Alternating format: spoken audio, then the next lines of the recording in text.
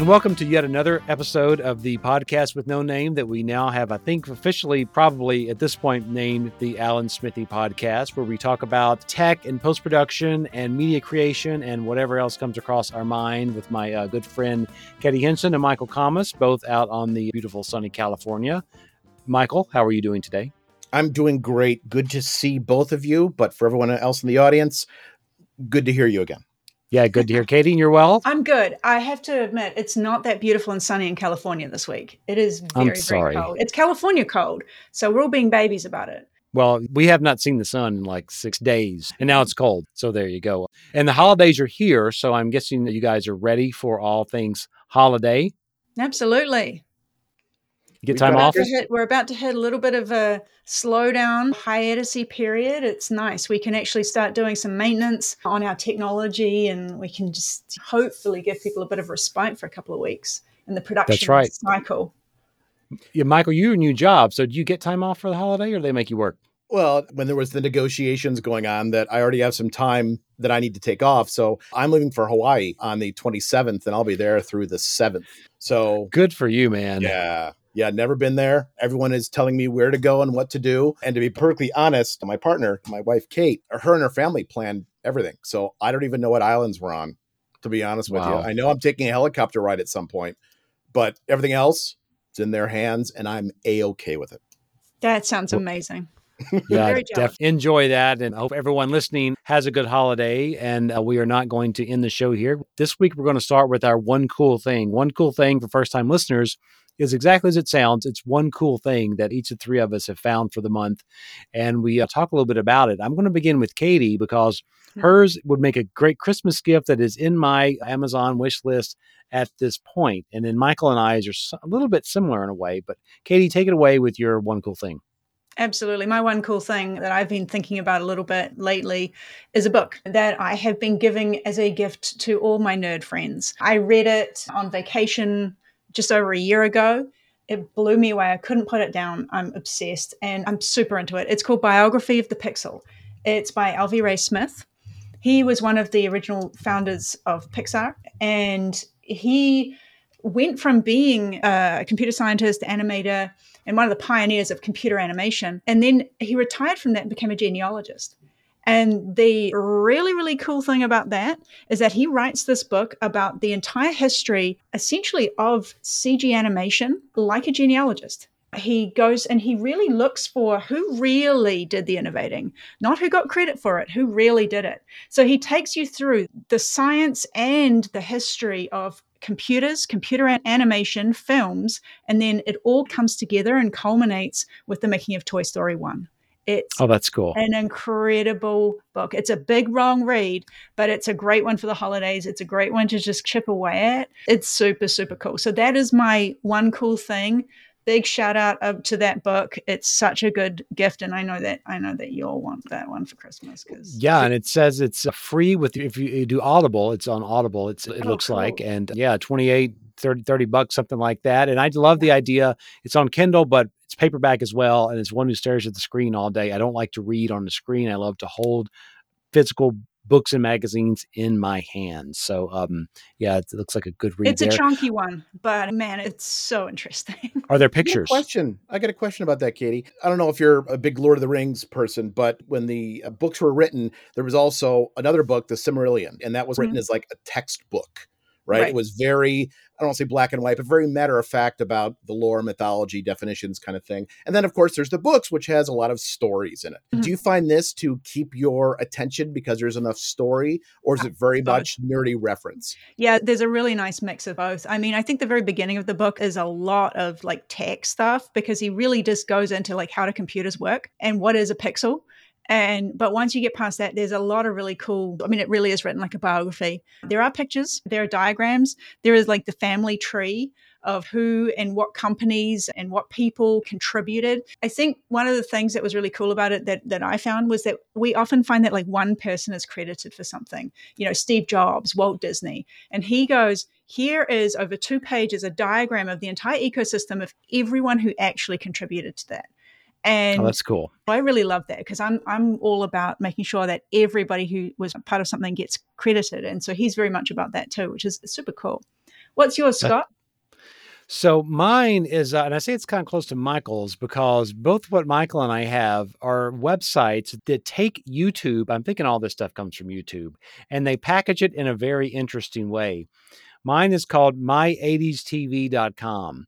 So imagine a website that looks like an old TV set where you can go in and say what kind of category of a show you want to watch, from cartoons, comedy, drama, game shows, kids, movies, music, news, soaps, specials, sports, talk shows, trailers. And you turn on this old TV and it just randomly brings you into these shows or events or broadcasts from the 80s. And you can flip the channel, you can go full screen. And it is one of the most crazy time sucks for anybody who either remembers the 80s or is curious about the 80s that I've ever seen. I mean, it says there's 14,000 some odd commercials on there and 1,400 sporting events. So Oh, it's learn about American pop my80stv.com. culture. Yes. It really is. But what I'm fascinated by is how someone was able to, they came up with the idea, but they built the site and it works so well. And I guess this is in just real time. It is channeling YouTube and pulling this stuff in as you click through the channel selector. And similar to what you'll see with Michael, all this is happening really quickly through a website. And it's just amazed at what you can do on a site and how fun it is. And it is literally a time suck. So you congratulate me later or hate me later, because you will spend a lot of time on it if you care anything at all about this kind of 80s I know crap. not to click on this link right now because I know the podcast will be over. I don't know which one is a bigger time suck, Michael. Throw yours out at us. This is a big secret I'm letting out of the bag. Don't crash the server when you go there. If anyone has watched Five Things, one of the editing motifs are cutaways, right? I punctuate a point that I'm making with a line of dialogue from a TV show, movie, cartoon that influenced me growing up. If you've ever seen the show Dream On in the 90s, it was based off that. But it's very difficult to find those clips. I have to research scripts. I have to hopefully think my memory is recalling that scene correctly, and then see if I can get it online somewhere or buy the DVD or not buy the DVD. And it's very difficult to find those clips. There's an engineer who wanted to learn English and was learning that through watching American movies and TV shows. So he scripted a website that will return all hits with words or phrases that you put in there and also give you open captioning. So if you were to think, what was that movie where she said, I'll have what she's having? You can type that in and you get the scene in When Harry Met Sally where that scene is said. So now if you want to find a joke or something to punctuate a point you're making in that PowerPoint presentation you're doing, you can search for clips and then download it. And it will queue up as many as it can find. So you can find, oh, damn, and it'll find hundreds of them and you can audition them over and over and over. And so it's endlessly fun to see what phrases you can come up with and where those might appear in movies. So the website, I know everyone's like, just give me the URL. We all have questions. It's playphrase.me. Playphrase.me. I have no affiliation with them. As soon as I found it, within 5 minutes, he's on Patreon. So I threw him $3, which is what he was looking for. So even if you spend a few minutes with this, it's hysterical. And tell him Michael sent you, even though he doesn't know who I am. As Katie pointed out, you like folks to get recognized for the things they do. So just say Michael sent you. That is so cool. That is such 7,600,000 phrases that it says right now. I don't think I realized you could download it, but is it pulling all of this from YouTube? And if so, is it just got a script in the back end that downloads it, even though that's not supposed to be a thing for YouTube? There's a button, I think, in the lower left to down, or the lower right. It says the title of the media piece. I don't know what the back end is. I suppose you could try and download it and then get media info and look at the writing library. I don't know where it's from, and I'm not going to ask. Yeah, it's too great. But I still wonder, like, how. So on yours, if it's a clip or a movie on YouTube, which may be legal, may not be legal, perhaps it's got advertising on it. Is it using do you think the auto transcription that YouTube has generated to search these phrases out? Because we were talking about how this is done, and you mentioned metadata and tagging in our chat, but if someone didn't type in the entire film, I don't know. I don't know.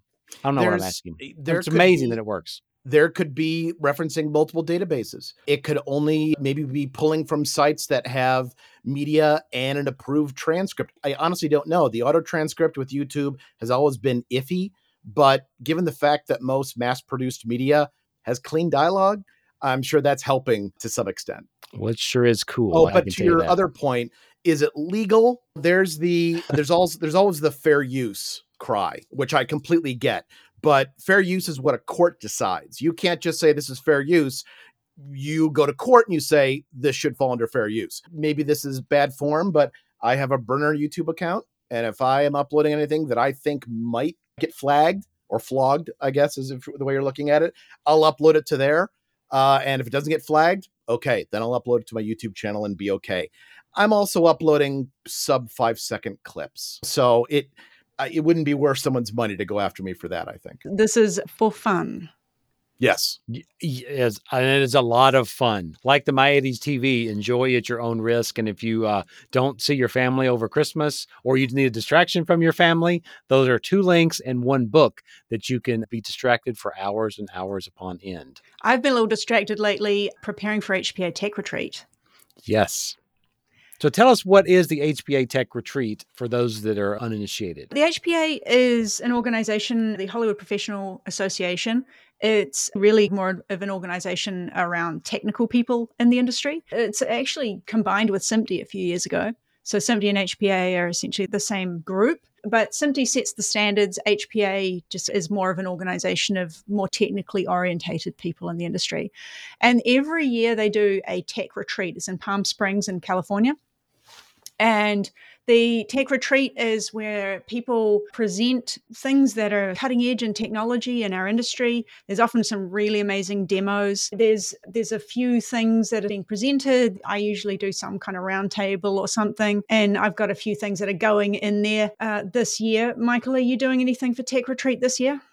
Yes, I'll be there with Shift, what Media Silo, Wire Drive, Screeners.com. What we're showing, I can't talk about yet because one of the things HPA mandates is that you're showing something new for the first time. HPA, for those who don't know, it's like NAB if it was really expensive. HPA is You mean to attend or for the products and stuff? To attend. If Yeah, you're it is. not a Simti member, I believe it's $1,500 plus lodging. I usually cut corners and stay at a motel down the road if you don't want to stay at the resort where it's being held. But it is expensive, but you're getting access to people who write the standards, people who make decisions on hiring. It's not very much user oriented. These are people who shape the industry. And I know there's been blowback that information like this shouldn't be behind a gate and it should all just be free for everyone.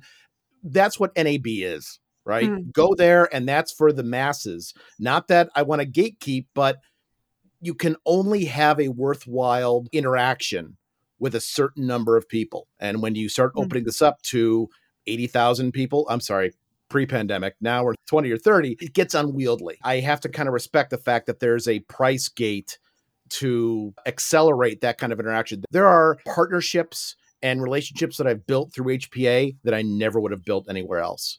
And if your pocketbook can stand it, I can't recommend enough that you make the trek out there and meet with everyone there. The cool thing is, though, that HPA is not for everyone. It really is NAB simmered down to a fine gravy. And it's very much on the technical side, and there's not so much toys and sales and things like that. There are also a lot of lectures and talks and papers presented. But the cool thing about it is that there's usually a lot of stuff afterwards that you can really get the bullet points and the highlights. So yeah, there have been a lot of years where I have more watched the finest people in the industry play in this very concentrated way and observed and read the papers afterwards and read articles about it, and then got some demos later when it's also been a little bit more refined. So yeah. But anyway, in news right now is HPA Tech Retreat registration has opened. So and they have also just put out the main program of talks that there are going to be. And can anybody go that's willing to pay the price, or is there like an application? Absolutely. Anybody can go. Yeah. Okay. It's not for everyone. I think it's not going to interest everyone, but anybody can go that can afford it or whose company will send them. But like I said, it is not accessible to everybody. I mean, I haven't been that many, but I've certainly gotten a lot out of it anyway. I think it really is.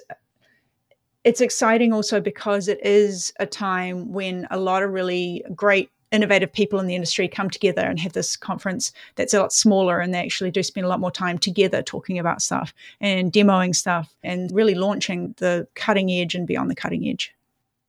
Cool. I've always wanted to try to make it. I've heard great things about it, and I've heard there's a lot of cool people that you can meet that you probably wouldn't ever meet anywhere else, even at NAB. Mm-hmm. So that's but kind of a speaking of plus cutting edge, I mean, you have something that is you are a beta tester of something pretty cutting edge, are you not? I am. So I was invited to jump on the Resolve for iPad beta, and I have downloaded on my M1 and my M1 iPad Pro, and I have given it a good play. I wouldn't say that I've worked deeply in it, but I have kicked around with it. I did a couple of small little things in it, little jobs. I tried to do changes on a big job. Didn't work, mainly because the fonts weren't there. But it is cool to see what is literally the desktop application for the most part, pieces of it running on an iPad. It's not really that dumbed down. It's not something that a lot of apps may have like, Sarah, we're going to strip it down. We're going to take tons of stuff out because it won't work on a touch device. I think Blackmagic hasn't done that. They've said, you know what? Right now, here's the cut page, which is its own unique thing, and the color page, and do what you can with it that you can do on the desktop. It plays many different types of media: H.264, H.265, ProRes, Blackmagic Raw, and the color page is surprisingly full function. Like there's a lot of stuff in there that is on your desktop color page. And I feel like it's more of a proof of concept maybe at this point. It's look, here's what we can do. The iPad it's got the power to do what you need to do. I was playing 6 streams of 1080 ProRes on it, and it was very fluid. I didn't have any issues with playback. Put a bunch of effects on it, and I was really surprised how well that it worked. And I commend them for doing it, even though I guess technically if it's a Apple Silicon app, then it's not that hard to adapt it to the iPad. But I don't know, like it took some work. Somebody had to do some work in there. Do you have to have the material locally on the iPad, or are you using cloud? No, you can connect with any service that the iPad supports for media. I mean, that may be Dropbox, that may be iCloud, your iCloud Drive or whatever, but you can also plug up an SSD drive. And it feels to me like if the Files app can see it, then Resolve will be able to see it. And it can actually play the media back off the drives. It used to be that I think the iPad was built so stuff had to get copied to the drive into the iPad internally, but now it can play back right off the drive. So I think it really has a good use case. The biggest question I've seen people ask is like, how do you plug a drive in and power the iPad at the same time? I've got 3 different docks, and I finally found one of the 3 that would supply power and connect the drive. Most of them will stop powering when the drive connected. But then if you have that Apple keyboard thing where it's like you've got 2 USB-C ports built into the keyboard, one of those will take power while you can then plug a drive directly into the iPad. They've said that. Hang on, Scott. So you're saying if you take an iPad and then you put on a keyboard and then get a dock or another power adapter. Don't say it's like a computer, my friend. I'm just saying, at what point does it go from being portable, like an iPad, to it becoming a laptop? In which case, get a laptop. You know what? That's the eternal question. This kind of thing is like, why would you ever need Resolve on the iPad? And I guess if you were what's the old trade show thing we always say? You can shoot it on the iPad, you can edit it on the iPad, and you can finish it and upload it on the iPad. But will people be doing high-end work, big work? Will they be? And I don't think anyone's going to be doing like stuff on this just because they can. I think there may be a specific need. I was out after work one day and got a change on a job, and I said, "Shoot, I've got all this on the on my SSD. I've got the iPad Pro right here of the show I'm cutting full thing in Resolve." And I knew that like, okay, the cut page has limitations, but I just have to swap 2 lower thirds. But when I opened it up, I realized like, oh, okay, fonts. The iPad or the Resolve doesn't support custom fonts yet. Maybe it will someday. So that was a no-go. I can certainly see that there is a fair amount of use case for it. They wouldn't have done it if there wasn't. Certainly people being able to make changes on the fly, people being able to do things on set. This is not for Hollywood movies, but this is for the probably 90% of the rest of the industry. I think there's probably a use case, especially if you can connect to cloud storage. That would be really huge as well. And I'd imagine being Resolved, they'll probably go there, because that way you can finish your day at the office, go home. And if you have to do a quick change, like you say, or a quick upload or something like that, I'm sure that's probably a great use case for it. Yeah, for sure. I've seen a couple of colorists, the thing that they've mentioned. As an editor, I was looking at the editorial functions, but colorists mentioning what is the iPad Pro really good at? It's a fantastic display for the cost. And here you have grading, you got your media there. You can grade right on it, take that full screen, and you're sitting there with a really gorgeous, very affordable, very portable display to do what do you do? Build looks, do some light grading, perhaps do some changes or something and send over. And it's pretty, yeah, I think the usefulness will be determined as time goes on and more features are added and people start to play with it. I think one potential thing that might be nice about it is it might reduce a little bit of stress, a little bit of worry on occasion if you need to do something when you don't have your laptop or your big desktop computer. Are you trying to do a Which segue into the this next news item there? this is the perfect segue, because I don't know if you guys saw, came out the other day from NBC, actually CNBC put out an article online. 10 of the most high stress jobs in the US. Some pay as much as $280,000 a year. Now, these things weren't ranked, but they were listed. They didn't have a one and didn't have a number two. The top one was urologist. The one at the very bottom was nurse anesthetist.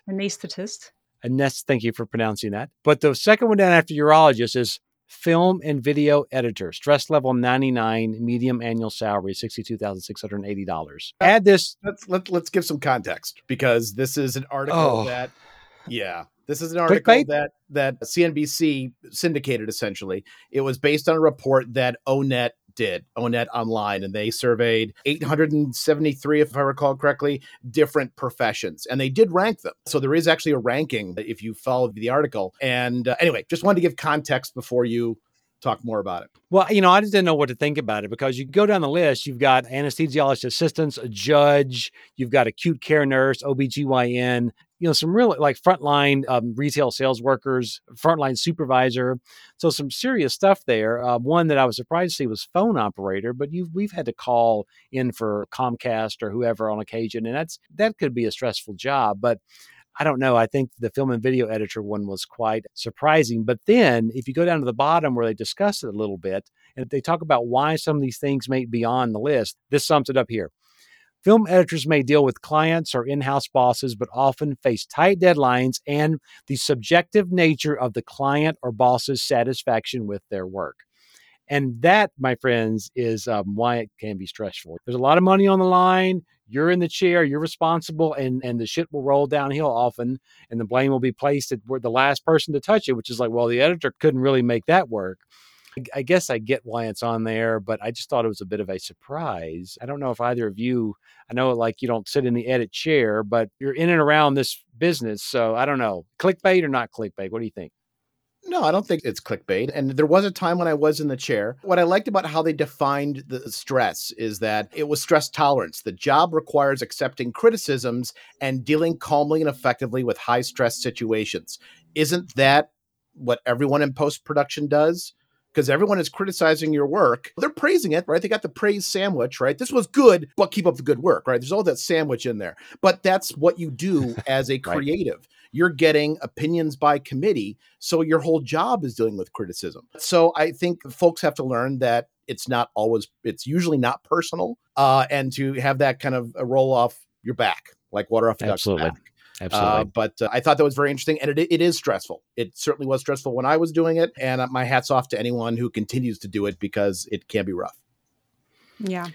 You know what I've been seeing a lot of actually this week as well is the new OpenAI chatbot, the GPT-3 chatbot that everyone's been playing with. Have either of you played with that this week? I did play with it a little bit, and my first thing I put in, and I was going to post this on Twitter because I thought this would be the perfect thing to get people talking on Twitter, was like, what is better, Avid, Premiere Pro, or Final Cut? Premiere Pro, Final Cut Pro. No, my goodness. I did that too. I typed that in too. Just so we're all on the same page. I did that too. And the answer that I got was pretty generic and not worth even causing a stir about. But some of the stuff it very much is. Some of the stuff I've been reading coming out of it, and some of the people talking who's really dug into it, it's pretty cool. I want to know more. Like, we were talking about writing code for like software code and programming code. And I'm like, I don't know. I'm amazed at this stuff. I think it's actually important to note we shouldn't be calling it a chatbot to begin with. It is different to a chatbot. GPT-3 It's using machine learning. It is a bit more intelligent than a chatbot. So there is a bit actually, of a Katie, difference. GPT-3, is that, so explain what that is. Is that something that only that this chatbot comes from the folks that made Dolly? Is that right? Did I get that right? OpenAI, yeah.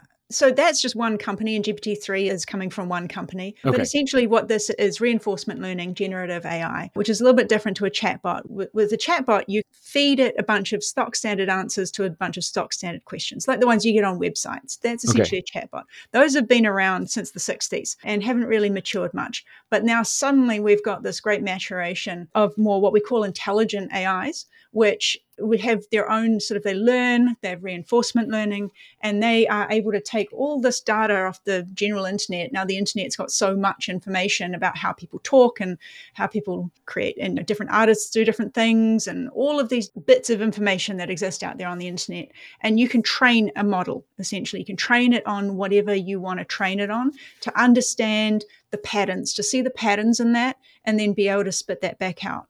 So really, there are some clever things that it does. The other thing that's clever about it is that whether it's a text model or an image model or a music model, it will start with absolute rubbish, and then it will start refining it. It will start throwing away the bits that don't work and making patterns. That's what computers are good at. They see patterns, they make patterns. And let me ask you a quick question. Sorry to interrupt. Let me ask you a question. Yeah. You said when it starts with, does it, if I go into the chat bot and I ask it a question, are you saying it starts with the rubbish, with the question I have asked, or at its inception, they started with rubbish and it just refined and refined? Like when you say it starts with rubbish, where does that start? If you're talking about text, it does work a little bit differently. But generally, what's happening is it's creating a sentence, right? Or it's creating a paragraph or something like that. I can probably describe to you a little bit more easily what happens with images, and that it starts with random pixels and it refines them, and it does it so fast that you don't really notice. And similarly with text, it starts out with a bunch of rubbish and goes, okay, well, to make a sentence, it should be in this kind of pattern in English. And if it's in the style of A.A. Milne, then this is the sort of pattern that we would expect to see here.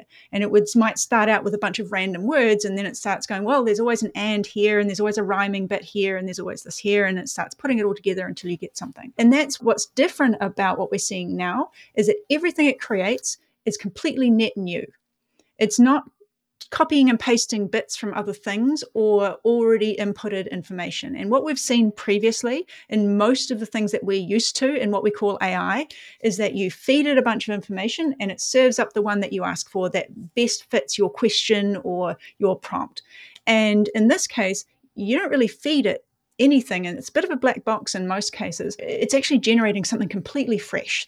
So a programmer hasn't gone in and put in the answer to your question, and it's actually generating it completely fresh. That's what makes it seem so cool and so interesting.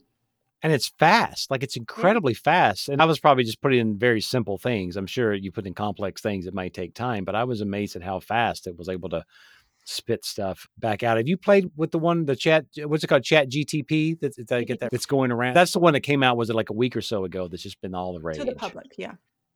I had a lot of fun with it. And I think there's a few things to keep in mind is that just like you can go on Wikipedia and edit something and put something completely false. Chatbot, I did that just to Scott. Chat GPT. Neural language model? It's not a chatbot, Michael. You can put a question in there. Like I asked it a question, I knew full well what the answer was, and it gave me an authoritative wrong answer. And it will, yeah. And it will. So so you have to be very careful that just like bunk entry in Wikipedia, you don't take it as this is the de facto answer. It's not Google. Yeah, because everything you Google is going to be completely right too. Oh, yes. But one of the things you brought up, Scott, Katie, was that it recognizes patterns. And when you code, that's pattern, that's repetition, that's format. And one of the things that I deal with quite a bit in side hustle world is encoding, codecs, et cetera, and FFmpeg, which a lot of people know is the open source backend behind a lot of media applications. And there's a syntax to that. And I was able to say, Chat GPT, write me an HLS script with FFmpeg that will give me 5 variants at these data rates that would be applicable for Roku. Because Roku is a deliverable, right? A VOD outlet. And so you asked, you did this? Yeah. Yeah. In fact, I think I posted it on Twitter. I gave it the parameters. I said, hey, give me an interval of 7 seconds. I forget what the flag is, but give me an iframe at the beginning of each scene. Give me this frame size and this frame rate. And it did it. And that code would have taken me hours to write because I haven't been a coder in a long time. Because not only am I generating the FFmpeg script, but now I'm saying put the outputs in subfolders, rename the playlist as XYZ. So I'm thrilled that this is going to be able to be used to bridge the gap between one application to another, because now you don't have to hire an integration engineer.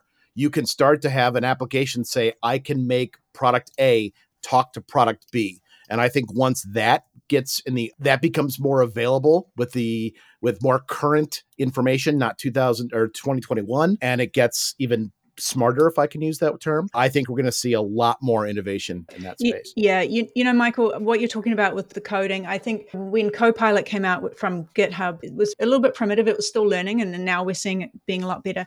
That allowed it to help you code with prompts. There was a lot of backlash from certain coders because essentially what it was learning from, the data set it was learning from was GitHub. It was people's code. And we're seeing this now the same. I think there's a lot of ethical and legal things that we need to work out. And I know there are some very real concerns. Now, I've been in my career for probably the last 15 years telling people not to be worried about AI and machine learning. It's not going to take your jobs. A lot of the concerns you have are not probably the concerns you should have. But not anymore. But no, actually right now, I think there are some very real and genuine concerns from the artist community, from the creator community, and from the coding community around these things. And it's not the issue necessarily that any old person can do these things. Of course, any old person can do these things. That's great. It certainly opens it up to the world. And I think democratizing anything is awesome, right? But I think that some of these companies, especially those that are monetizing these products, really do have a lot of work to do to build trust within the creative communities around the fair and legal use of their work to train their models.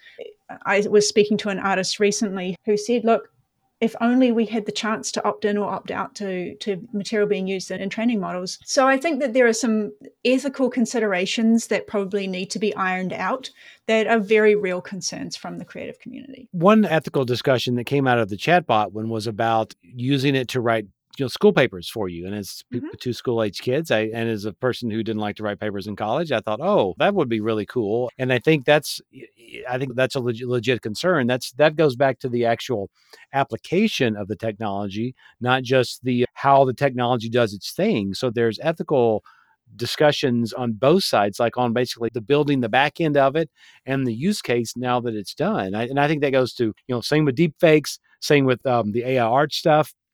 It is a new world, not yet decided upon, if you will. And I don't know.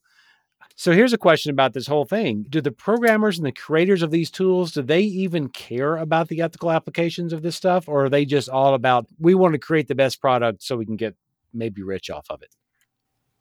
Oh, I'm sure the individuals who work on these things have excellent ideas in mind of what they want to do for the world. And there are really great applications for this. There really are. And I can't speak for anybody working on these things, but I can certainly assume that we're all humans here and we all have an idea of how we can focus on the positive of the things that we do. We've all worked on shows that we've thought, but we focus on the positives, right? And I think there are a lot of positives. For example, just opening up the tools to people who wouldn't necessarily have them. I can give a very brief example of one way that ChatGPT-3 can really make a difference in people's lives. And I've seen it a few times actually, is that folks who are not the most literate or not necessarily the most literate in English are often overlooked in work and in jobs, or at least not valued in the same way. What this tool can do is have them enter the thing that they want to say, and it spits it out in perfect business language for them. And then it levels the playing field for immigrants, for people that don't have the same level of literacy. My mum, brilliant businesswoman, once said to me, a baker wants to bake. They are not a business person necessarily. They just want to bake. You have to remember that when you're thinking about funding their bakery, their business proposal might not be the best, but they're a baker. That's what they do. And I think that what it does, it levels the playing field in terms of that sort of thing. So, I think that those creating these things probably are focusing on those positives and are hoping that we will find a way to iron out the ethical kink. What I think maybe we should look at is how this translates to the video world.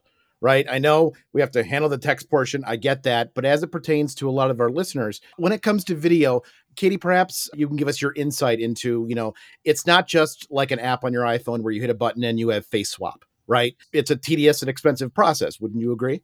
Absolutely, it is. In the same way as that people at home can do a certain level of visual effects, people at huge visual effects studios can do a completely different world of visual effects with the right tools. And it is a tool, and it's a tool that's being used and has been used in visual effects for some time.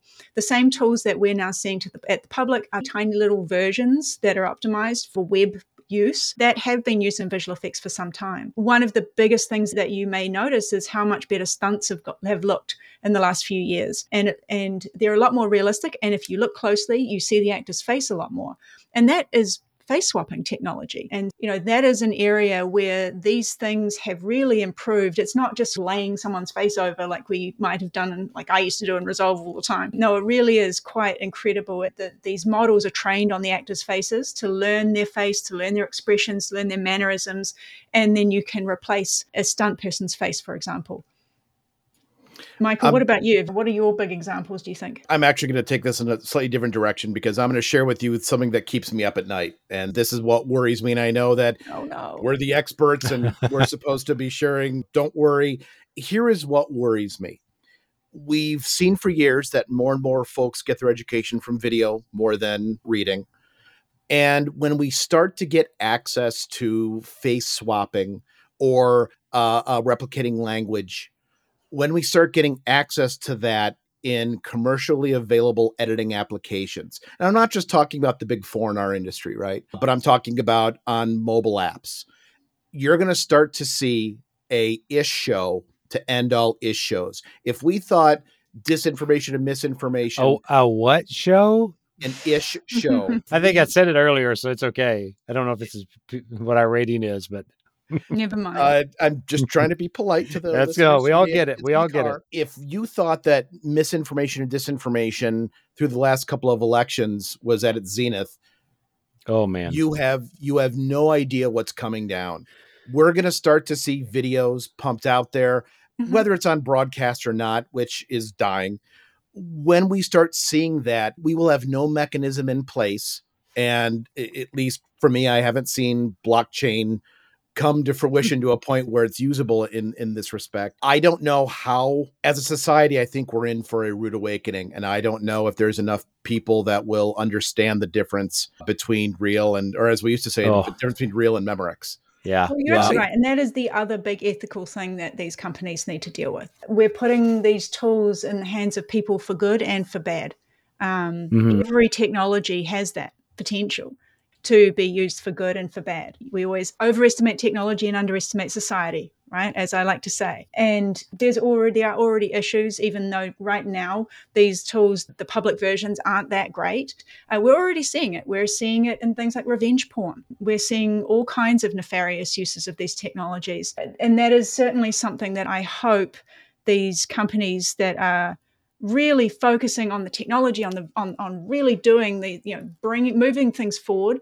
And it's super exciting. I really do hope that they are focusing just as strongly on protecting society, protecting vulnerable people from the ways that it can be used for bad. And I know that the inventors of the internet never imagined what it could be used for. They never imagined that it could be used to disrupt democracies. But I think now these things have happened, and I think a lot of the people that are building these tools now at least have that hindsight and are probably a little bit more careful than they were before. Hopefully. I always say I'm an optimist.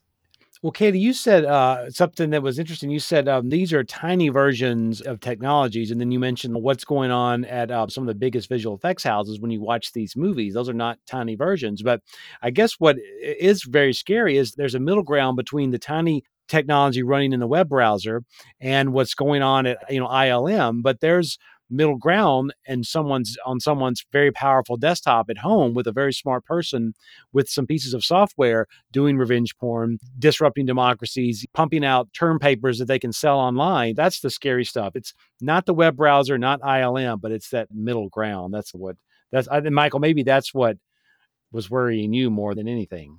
I saw when The Irishman came out, 4 years ago, roughly, Scorsese's 30-hour epic. And it was done real well. Don't get me wrong, but there are people online who said, I can do better. And in some cases, they did things better. Now, granted, they had no cost, right? Meaning it was their time, and they had no deadlines to hit, being a stressful job and stuff. But they came up with some fantastic versions that eclipsed what was done in the movie, at least. And that was the de-aging. Wasn't that the big thing about that? The de-aging of, yeah. So this isn't 30 layers of abstraction from the desktop system. It's coming. And that's, again, what I was worrying about. But I think perhaps maybe as you wrap up this segment, we end on something good. And that's, I think we've all Avatar: The Way of Water. That is one of them. Can't wait to go see it. I saw one really scathing review, but we'll leave that there. What I think may be really important for our listeners are the realities of, is this going to take my job? Because this question comes up every time you discuss AI. And then now that non-chatbot ChatGPT is here, that's going to reset people's calendars, right? Their time frame. Kitty, perhaps you can give us some input as maybe what you feel about that? Absolutely. Because I think I've made it very clear how I feel about these things for some time. I started looking into this probably in about 2013. This started becoming a thing. We started hearing in post-production that editors were going to lose their jobs. AI was going to take over.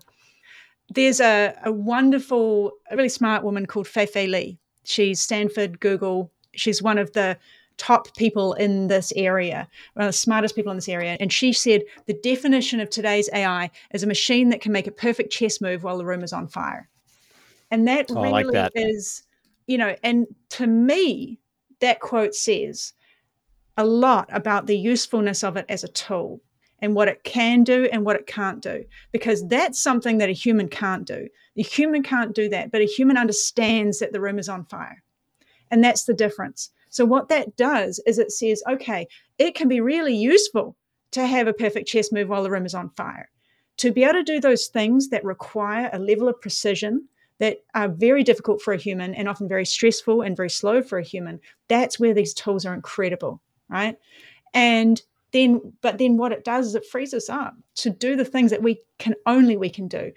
I will say it. I will stand by this. This will die on this hill. A computer can never be creative, because if you define art and you define creativity, it goes against the very definition of a computer and a computer program.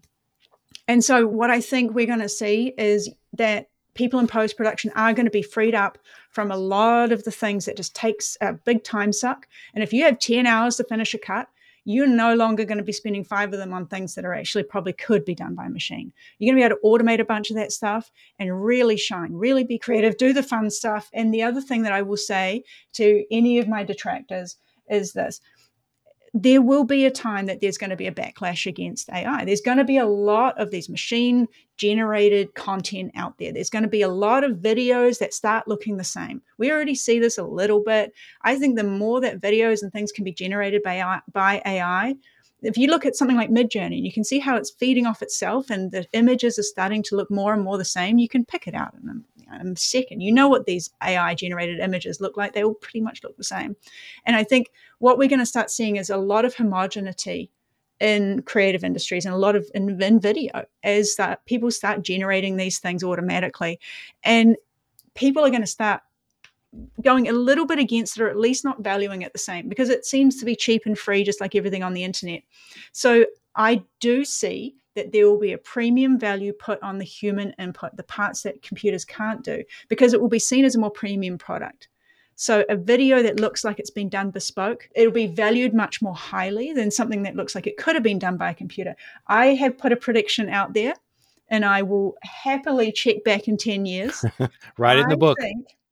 I think that within the not too distant future, Disney animation will start going hand-drawn again, or at least need to, because people will want to see something that is generated by a human. Wow, that is a bold prediction, and I think about, what's the Japanese animator, what is his name, who still does Miyazaki. yeah, like, it's refreshing to see some of that stuff sometimes, so I hope you're right. I'd like to see what a reversion back, and they have a choice. We got CGI, and we have the feel of hand-drawn. It is a Mm. good thing. Michael, what let's take us out of this topic and get us to the holidays. What do you think? I think any advent in the post production space, going from cutting film to cutting tape, there was always a role for an assistant editor or an editor. You just had to morph what those tasks were, right? The core 5 tasks were the same. It was the other 15 tasks that changed. So I think, and I think Katie, you used a great term. I think you called it a prompt engineer, right? Yeah. So I think assistant editors are going to have to learn that although I don't have to do X, Y, and Z because AI, ML is doing this, I'll have to learn how to type prompts in to get some temp graphics, or I need to get some temp VO and a script for this. So there's going to be more tasks that have to be learned and the role will morph, but no editor is going to lose their job, a paying job, a living wage job because of AI and ML. Very nice. We got two predictions. Some of the studios back to hand-drawn animation, and Michael says none of us real creatives will lose our jobs to AI. So we'll check back in 10 years and we'll see which one is correct. Hey, thanks for sitting down again for another little episode here. And thanks to the listeners who followed us along these first few episodes. We are all getting ready to take a break for the holidays. Katie, Michael, I wish you well. Wish you safe travels if you're traveling. Yeah, good times and good holidays to you. Thank you. Have a good holiday, everyone. Thanks for all your work on this. Happy holidays, you, and happy holidays, everyone else.